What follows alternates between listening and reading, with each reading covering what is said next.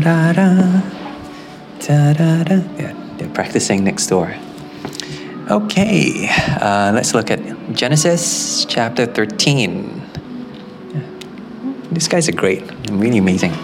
Okay, Genesis 13. So Abram went up from Egypt, he and his wife and all that he had, and Lot with him, into the Negev. So the interesting to note is that Lot has been with Abram all the while when he went out to Egypt, and now as he comes back from Egypt back to the promised land, he brings Sarah, his wife, but he also brings Lot back with him. So it sounds like Lot has been with him all throughout this journey.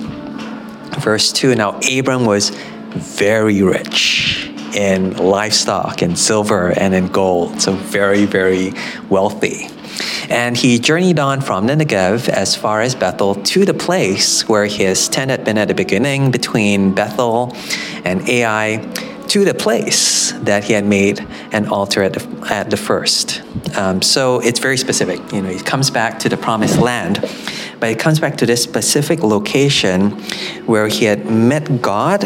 In the beginning, this was Genesis chapter 12, and then he also built this altar. And when he comes back to this altar, it says there, verse 4, there Abram called upon the name of the Lord. He worshiped God. So you pull it together, what it looks like is Abram coming back to God in kind of repentance. He left the place that God had called him to. He left God's protection, as it were. And this is him coming back to God in repentance, coming back in worship, giving his life back to God in a kind of a rededication. Yeah. Verse 5. Very good. And Lot, who went with Abram, also had flocks and herds and tents. So Abram, his uncle, very rich. Lot also did very well for himself, had flocks, herds, and tents, but not gold. So Abram is still number one, but Lot did okay for himself in Egypt. Verse 6, so that the land could not support both of them dwelling together. So having all these riches, all these animals, especially the flocks and herds, became a problem because the land could not feed all these animals. Verse 6, for their possessions were so great that they could not dwell together. Verse 7, and there was strife, arguments between the herdsmen of Abram's livestock and the herdsmen of Lot's livestock. So Abram and Lot, they're still okay with one another, but they're matai, the people who are looking after all their respective cows and sheep. They were getting into arguments over the patch of grass or the wells, that kind of thing. There wasn't enough to go around for both men to share the same space in the promised land. So also, verse 7, at that time the Canaanites and the Perizzites were dwelling in the land. So just adding on top of this, it was crowded. There were these Canaanites also living in the neighborhood. So too much money, too many players, not enough space for uncle and nephew to stay together as family. Verse 8, then Abram said to Lot, let there be no strife, no argument between you and me and between your herdsmen and my herdsmen, for we are, it says here, kinsmen, but literally we are brothers. We're family. Is not the whole land before you? No, we have lots of space. Separate yourself from me. And this is the part that's really, really sad.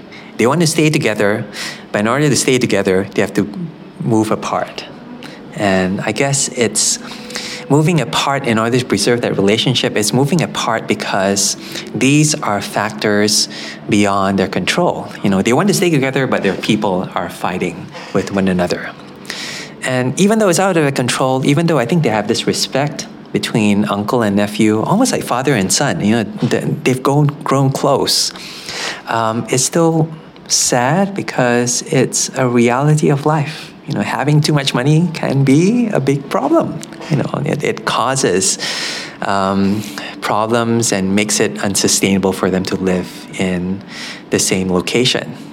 So he suggests that it's a big land and suggests for them to separate from one another. And he says, verse 9, if you take the left hand, then I will go to the right, or if you take the right hand, then I will go to the left. Essentially saying, you choose. You choose this side, I'll choose the other one. Essentially, you choose what you think is best. You have first choice. Give you. Since you're my nephew, I'm going to let you choose the best one for yourself. And that's kind of what Lot does, verse 10. And Lot lifted up his eyes and saw that the Jordan Valley was well watered everywhere, like the garden of the Lord, like the land of Egypt in the direction of Zoar. So what he sees is opportunity. He sees something as well watered. That means there's lots of vegetation. And in his mind, he compares it to the garden of God. He compares it to Egypt, where he had just come from. That means it's places of plentiful, places of blessing. And I guess it makes sense, according to his eyes, that this is the right choice. But the question is it the right choice? Because it adds there, this was before the Lord destroyed Sodom and Gomorrah. So hint, hint, from God's perspective, maybe not. Maybe not the best choice, even though it looks so good to his eyes. Verse 11, so Lot chose for himself all the Jordan Valley, and Lot journeyed east. Thus they separated from each other. And what we have here is a guy essentially making his choices based on his appetite. Sometimes people say don't go shopping when you're hungry. And here is him making a choice based on his appetite. What he sees is good, is luscious, but also giving into that original temptation that Adam went through. That's why that's a comparison with the garden of the Lord. And if you remember Adam, or rather Eve, she saw the fruit. It was good to her eyes and appearance, good for eating. And that's what Lot saw. It was good, it was pleasing. And so he just took what he saw was good for himself. And so that's Adam, but also he compares it with Abram. The land looked like the land of Egypt. So here is kind of like a rite of passage that Adam went through, that Abram went through, and both, to be fair, kind of failed. Abram failed because he left the promised land. Adam failed because he took of the fruit. But here, Lot too fails. And so we see this temptation and this fall that accompanies every single person that has been on this journey together with God. That somehow, we're led by our senses. We're led by our appetites. And so on one hand, that's understandable, but on the other, it's kind of sad. Again and again, we see people fail because they lose sight of what is more important. They lose sight of God. Verse 12, Abram settled in the land of Canaan, while Lot settled among the cities of the valley and moved his tent as far as Sodom. Now the men of Sodom were wicked, great sinners against the Lord. And so it's just reinforcing that bad things are going to happen. The place that he chose, again, it looked really, really good on the outside. The packaging was great. But the people in these cities were people who were not of good character. They were wicked. People who did not have a relationship. They sinned against the Lord. And so it's the failure to look deeper. It's the failure that comes from just being led by our appetites, by our eyes alone. But again, it's understandable. It's what we all do. I think we're no better than Lot. I think again, choosing where you're going to eat based on what you feel like, sometimes leads to choices that aren't very good for you. And we all know that by experience. Verse 14, the Lord said to Abram after Lot had separated from him, lift up your eyes and look from the place where you are, northward, southward, eastward, and westward. So every direction, God says, look in every direction. For all the land that you see, I will give to you and to your offspring forever. So it's interesting. God tells Abram to look. And somehow, this is meant to be an affirmation of God's blessing upon him. Everywhere you look, hey, I'm going to give you everything that you can see. And not just for you, but also for the generations after you, your offspring forever. Verse 16, I will make your offspring as the dust of the earth, so that if one can count the dust of the earth, your offspring also can be counted. Arise, walk through the length and the breadth of the land, for I will give it to you.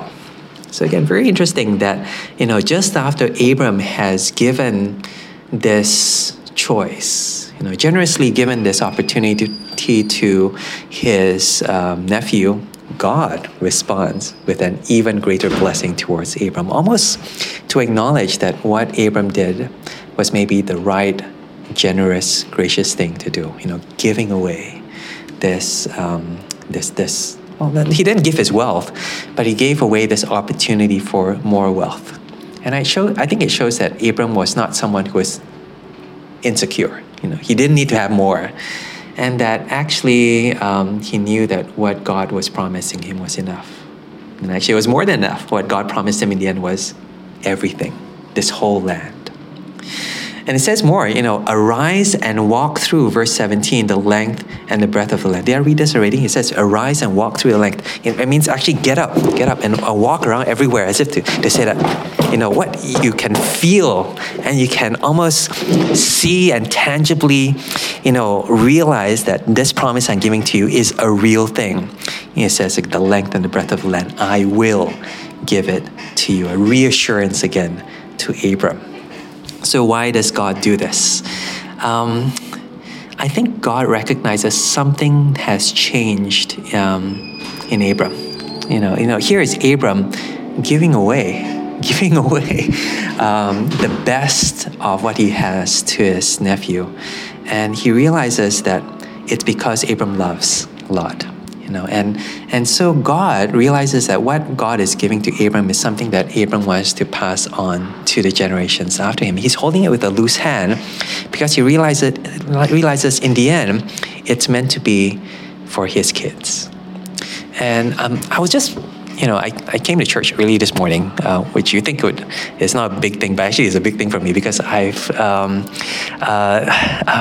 if I'm honest, I'm not very used to coming to big churches with lots of music and lots of singing.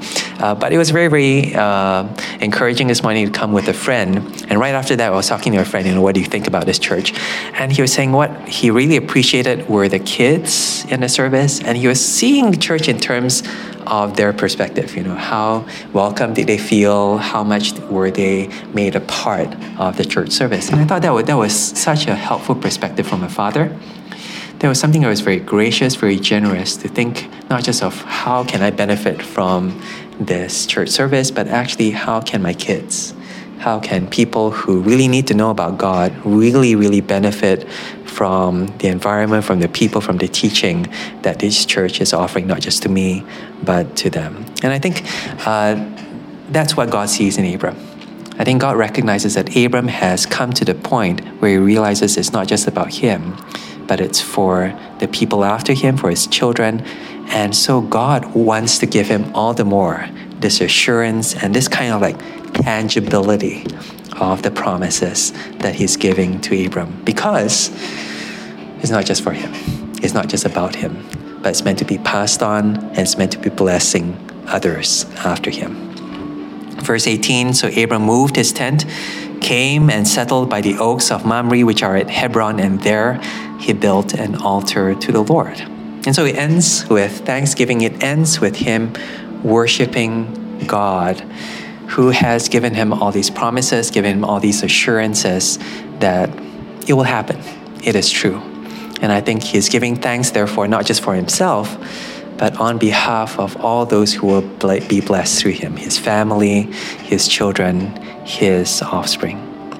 And I think there's a kind of generosity in spirit that comes from acknowledging that what God gives us, even in the greatest blessing, is not just for us to hold on for ourselves.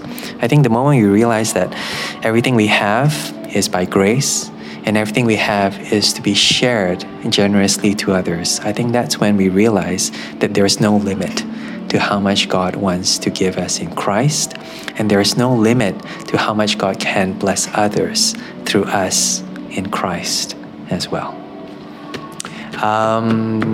Yeah, very tempted to stay for the second service, but no. Anyway, just encouraging already listening to the practice that's happening right now. Really encourage us all that they're spending so much time just practicing for that bit of worship that will happen this evening. But yeah, thank you for joining me. Hope this was encouraging. Looking again at Abram and his generosity of spirit in receiving God's promises and sharing it with those whom he loves.